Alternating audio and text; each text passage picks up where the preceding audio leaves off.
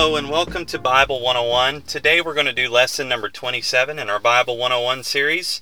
In the last lesson we talked about the birth of Jesus Christ, and we mostly focused on the Magi, and we focused on the shepherds, and we focused on the fact that Joseph was God dealt with him through dreams. And so we're going to this week focus on the early life of Jesus. But before we begin, let's go ahead and pray. Jesus, we ask you today to speak to us. God, I need your help. I need your grace. Touch every hearer, Lord, and help them to understand the Word of God.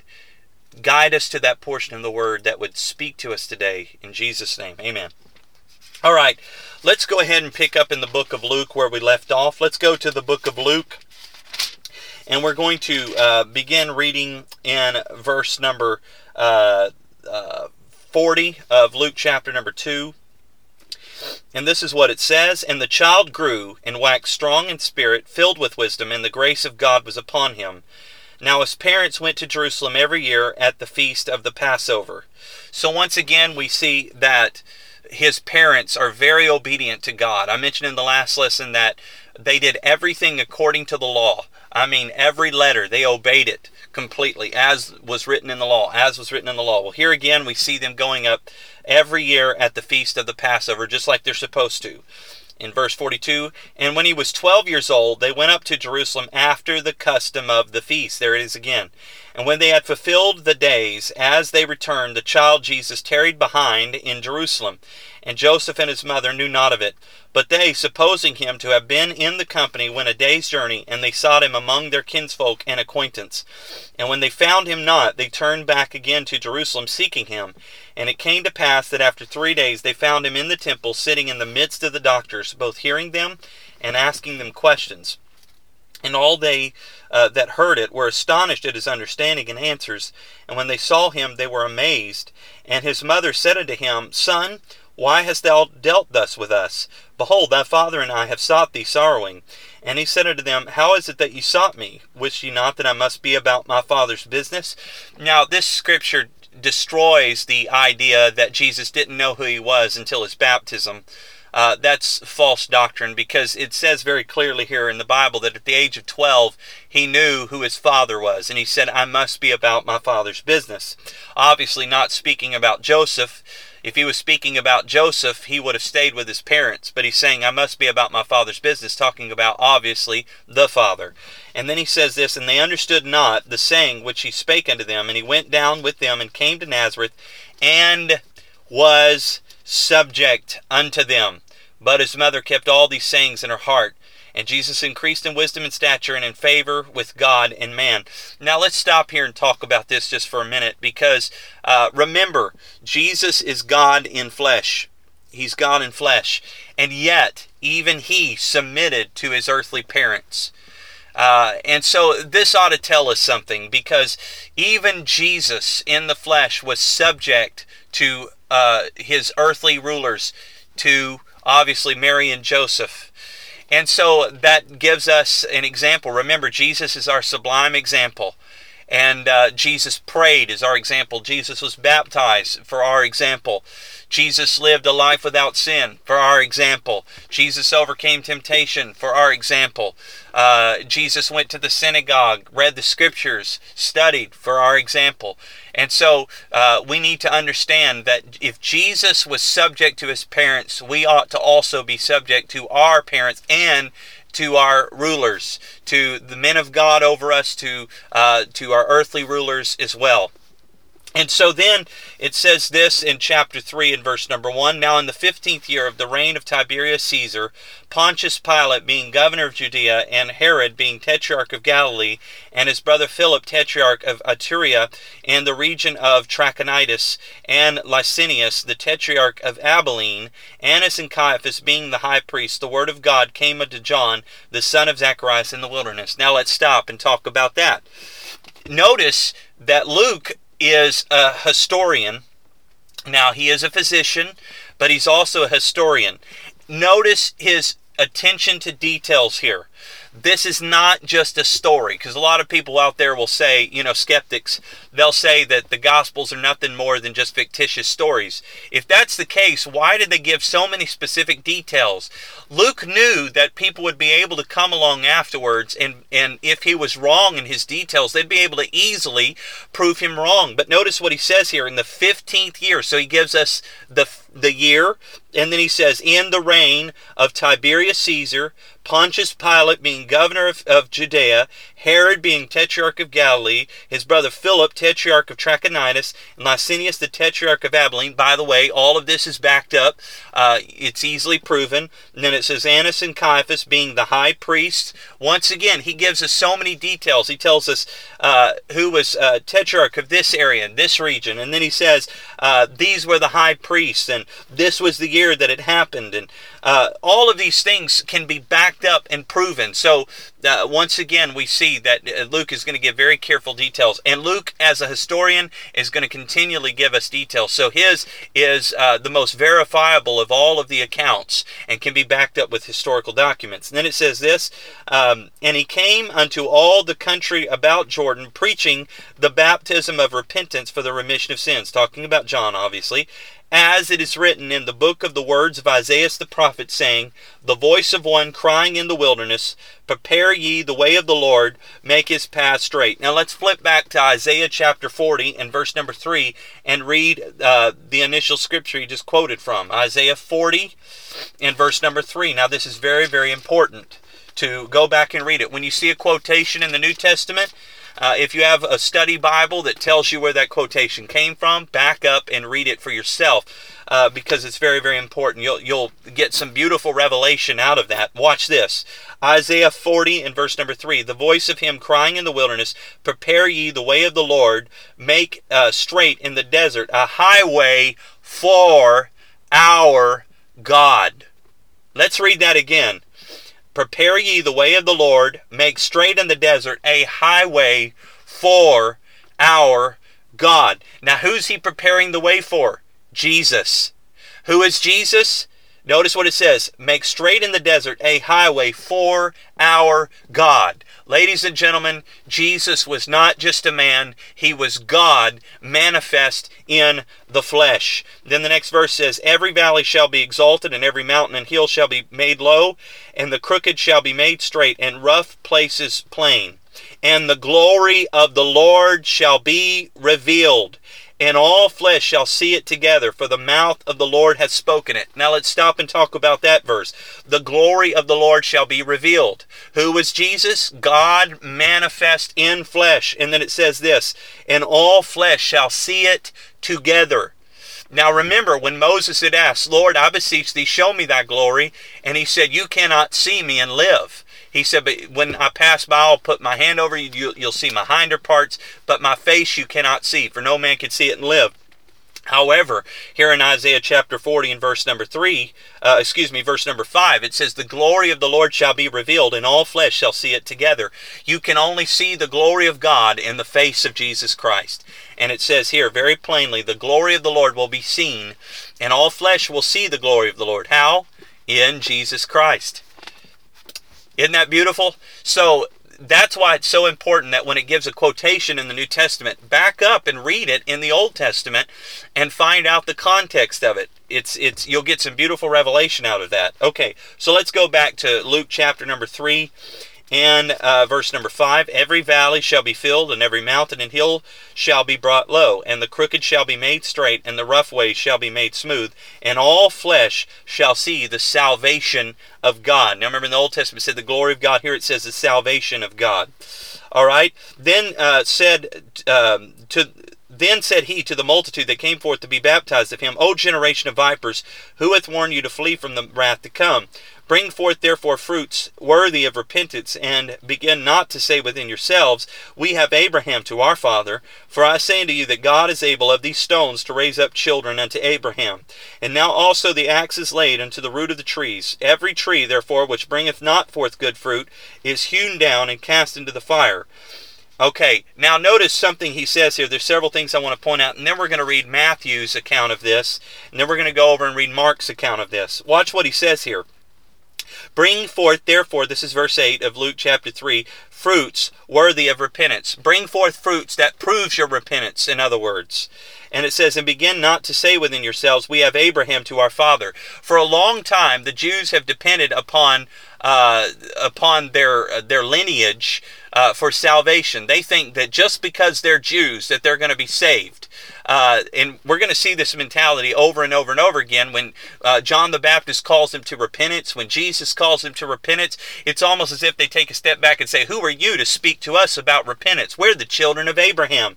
But what John is telling them, don't lean on your lineage. Don't lean on the fact that you're a child of somebody that's righteous. Just because you're a child of Abraham doesn't mean anything. God can, out of these stones, raise up children unto Abraham. And many believe this is a reference talking about the Gentiles, because anybody that receives the Holy Ghost is baptized in Jesus' name, obviously first truly repenting of their sins, is a child of Abraham. You can read that in the New Testament, in the book of Galatians, I believe it is. So what we need to understand is that you can't lean on your lineage. I don't care if you're 100% Jew here today listening to this podcast, you can't lean upon your lineage.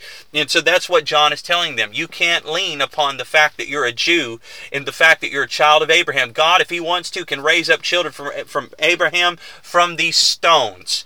And God would do that. Remember what Jesus said. He said, if these cry not out, he said, the rocks will cry out in praise. And so can I tell you that if God really wants to, he can raise up children for him from anything. But he says, even now the axe is laid to the root of the trees. Verse 9 of Luke chapter 3.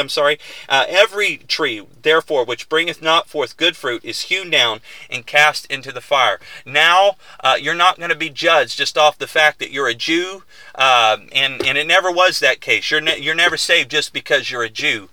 They still had to obey the law. And now he's saying you're going to be judged based off of your works. It's not going to have anything to do with who you're a child of. You're going to be judged based off of your works. And he says, every tree, therefore, which bringeth not forth good fruit is hewn down and cast into the fire. What is he talking about with the fire? The fire of judgment. Hellfire, in other words, hellfire, cast into the fire.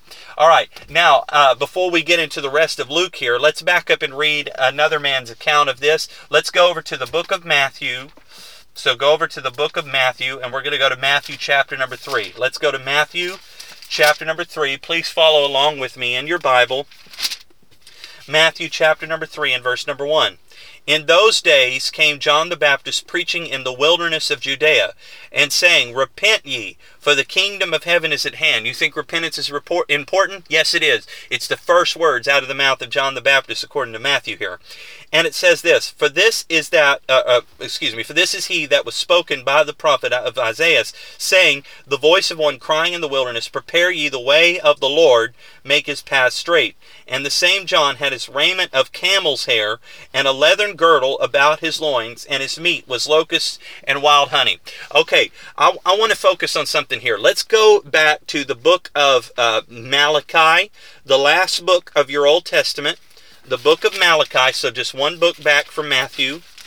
And let's go to Malachi chapter number 4, and let's go to verse number 5. Malachi chapter 4 and verse number 5. Remember, this is the last Old Testament prophet prophesying about several things. He's prophesied in there about John the Baptist, and we'll read that in just a minute. But let's go to Malachi chapter 4 and verse number 5. Behold, I will send you Elijah the prophet before the coming of the great and dreadful day of the Lord. And he shall turn the heart of the fathers to the children, and the heart of the children to their fathers, lest I come and smite the earth with a curse. Okay, so notice what it says here. It says, for this is that which was spoken by the prophet Isaiah, saying, the voice of one crying in the wilderness, prepare ye the way of the Lord, make his path straight. And the same John had his raiment of camel's hair, and an leathern girdle about his loins, and his meat was locusts and wild honey. Several things. He dwelt in the wilderness. He had a raiment of camel's hair. He had a leathern girdle about his loins. So there's several things to notice here. Now, I'm not going to take time to go into the passage specifically, but if you back up and you read, I believe it's in the book of 1 Kings or 2 Kings. I can't remember which. I believe it's 1 Kings, where when Elijah comes and he gives a message to be given to the king, and when the servants of the king come back, he said, how was he dressed? And one of the ways he described him was he was a wild man, and he said that he had a leather girdle about his waist. So he was dressed in a similar manner of Elijah the prophet. Also, it says here that he dwelt in the wilderness, just like Elijah the prophet. Remember, Elijah the prophet also dwelt in the wilderness. And so it says he depended upon the meat of the wilderness. So here is, now I understand some people would say, well, before, the day of the coming of the Lord, the second time, or however they believe, if they believe in pre-tribulation rapture, post-tribulation rapture, they'll believe that Elijah and Moses will come back and they'll be the two great witnesses. I'm not going to get into all that.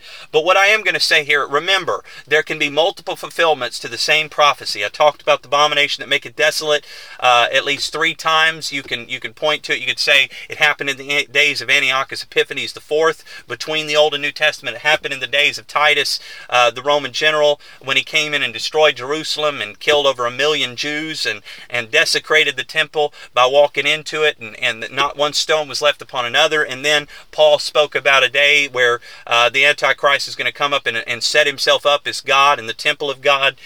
So you could say there's multiple fulfillments of the same prophecy. Well, can I say this? Jesus himself referred to this prophecy and called John the Baptist Elijah, coming in the spirit and power of Elijah. And there are several things to be said about that, but what happens is when Jesus goes up upon the Mount of Transfiguration is when he tells the disciples about this. And one of the things he says, as they were coming down from the mountain, they asked him, why did the scribes say that Elias must first come?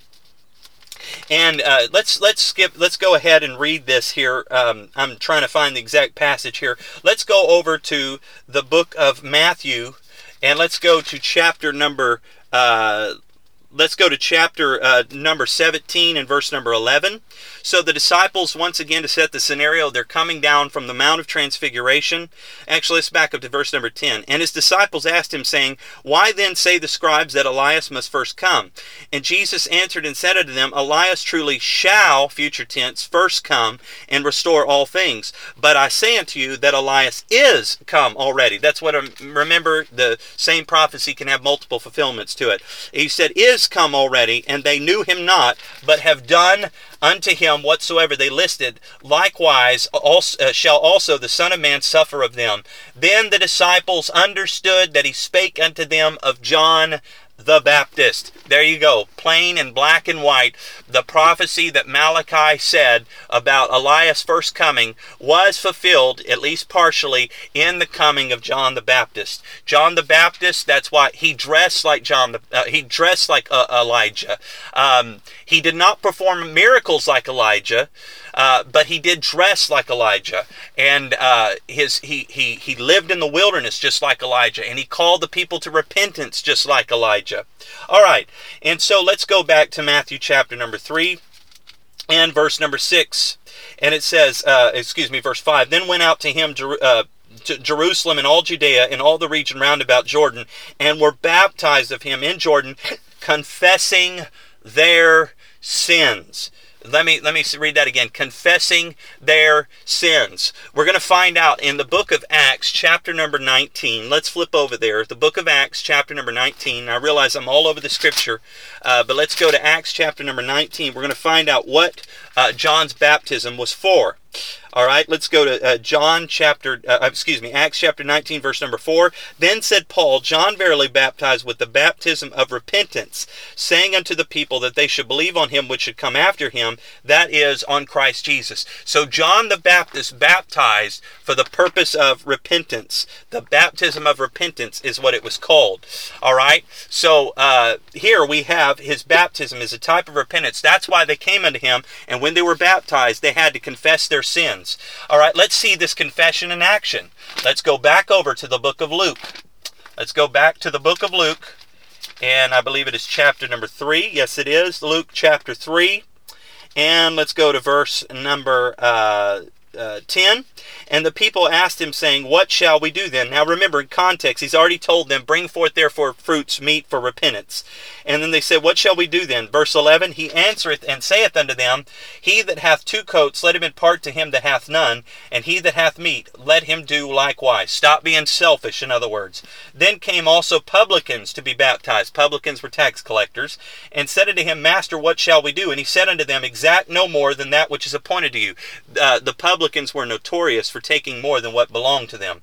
And the soldiers likewise demanded of him, saying, and what shall we do? And he said unto them, do violence to no man, neither accuse any falsely, and be content with your wages. All 3 things that the Roman soldiers were notorious for. And it says, and as the people were in expectation, all men mused in their hearts of John, whether he were the Christ or not. John answered, saying unto them all, I indeed baptize you with water, but one mightier than I cometh, the latchet of whose shoes I am not worthy to unloose. He shall baptize you with the Holy Ghost and with fire, whose fan is in his hand, and he will thoroughly purge his floor, and will gather the wheat into his garner, but the chaff he will burn with unquenchable fire. Here we are again, another reference to hell. Unquenchable, eternal fire. It cannot be quenched. It cannot be put out, in other words. It's eternal fire. We're going to see this reference over and over and over again. Why do I keep bringing your attention back to this?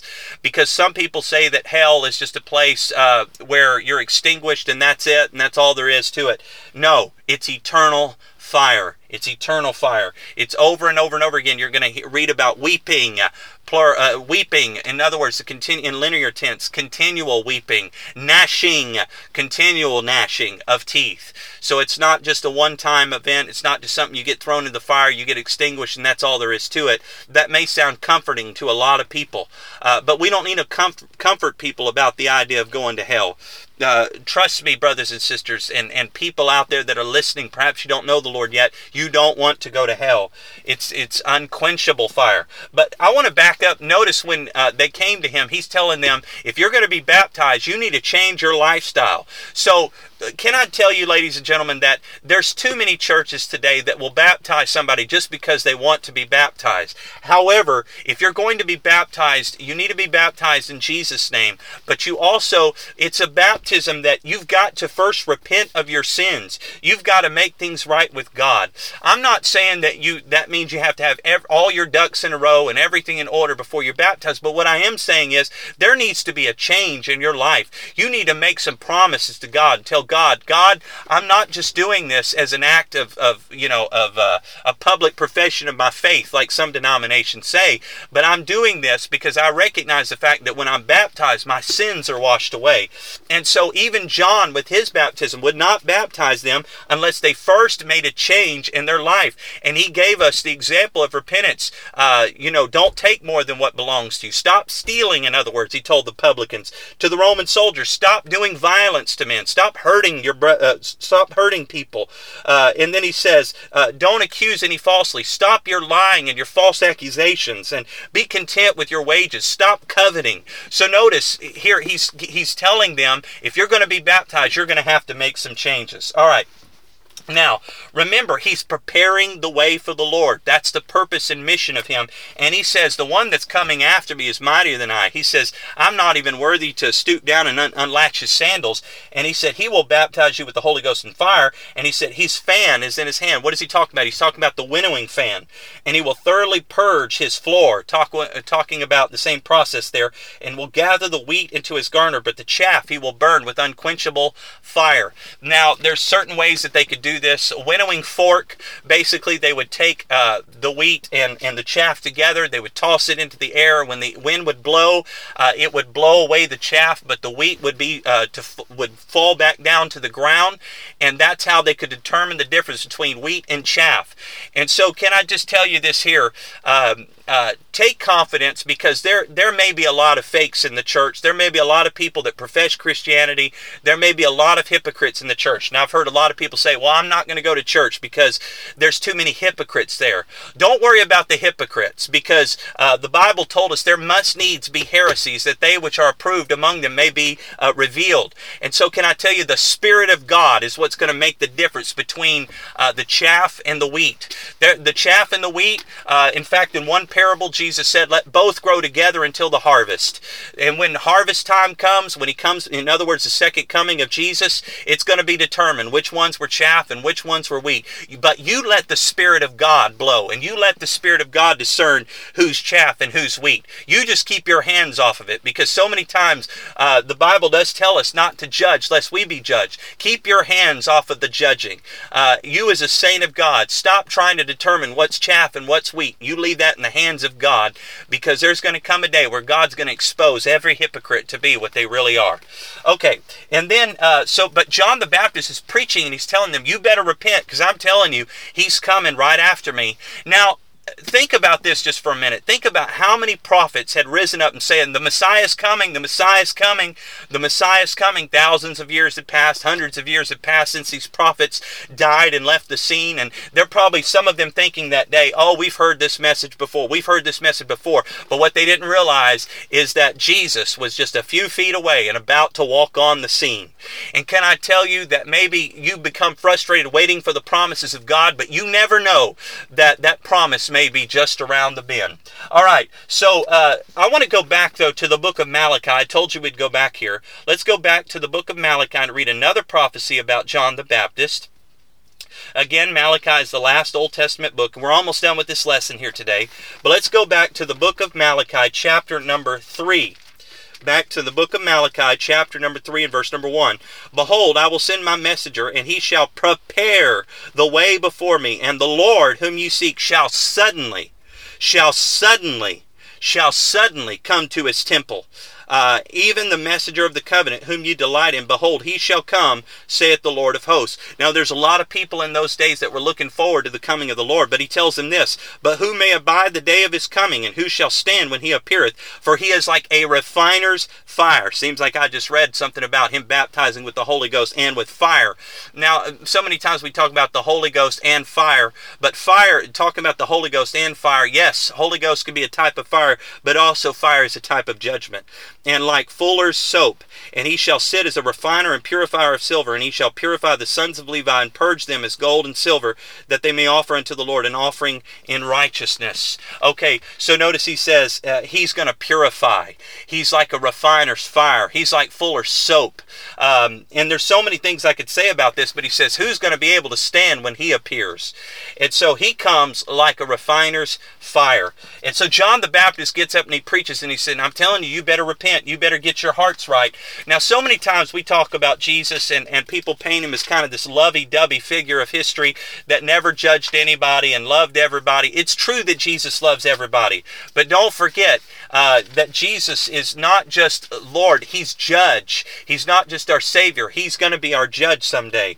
All right, and we're going to be judged by his words. Remember, he said, whosoever heareth these sayings of mine and doeth them, I will liken him to a wise man which built his house upon the rock. The rains came, the floods descended, beat upon that house, and it stood. But whosoever heareth these sayings of mine and doeth them not, I will liken him to a foolish man that built his house upon, the foolish man built his house upon the sand. And it says, the rains came, the floods descended, beat upon that house, and it did not stand. Great was the fall of it.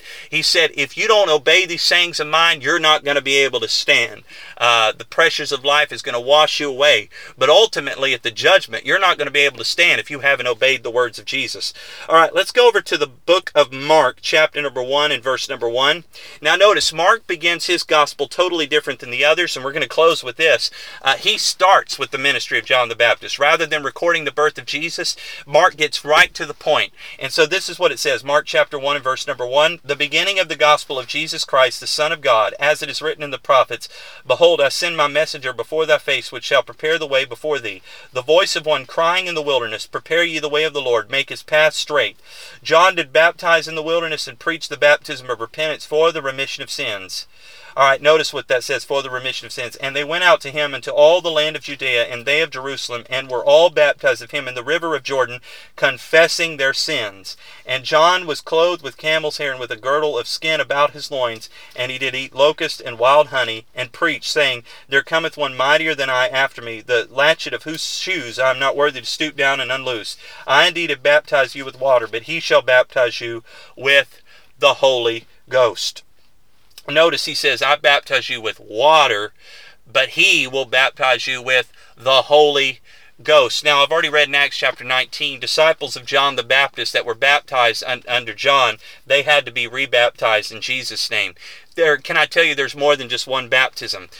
Read in Hebrews chapter 6 and verse number 1. It says, Therefore, leaving the principles of the doctrine of Christ, let us go on unto perfection, not laying again the foundation of repentance of good works, and of the doctrine of baptisms, plural. Baptisms, plural. There's more than one baptism. There's the baptism of water in Jesus' name, but there's also the baptism of the Holy Ghost. If you read about the baptism of the Holy Ghost, that's what it's referring to here. It says he will baptize you with the Holy Ghost. And it came to pass in those days that Jesus came from Nazareth of Galilee and was baptized of John in Jordan. And that's where we're going to close. We're going to talk next time about the baptism of Jesus. Let's pray. Lord Jesus, we thank you so much for your word. We thank you for speaking to us today.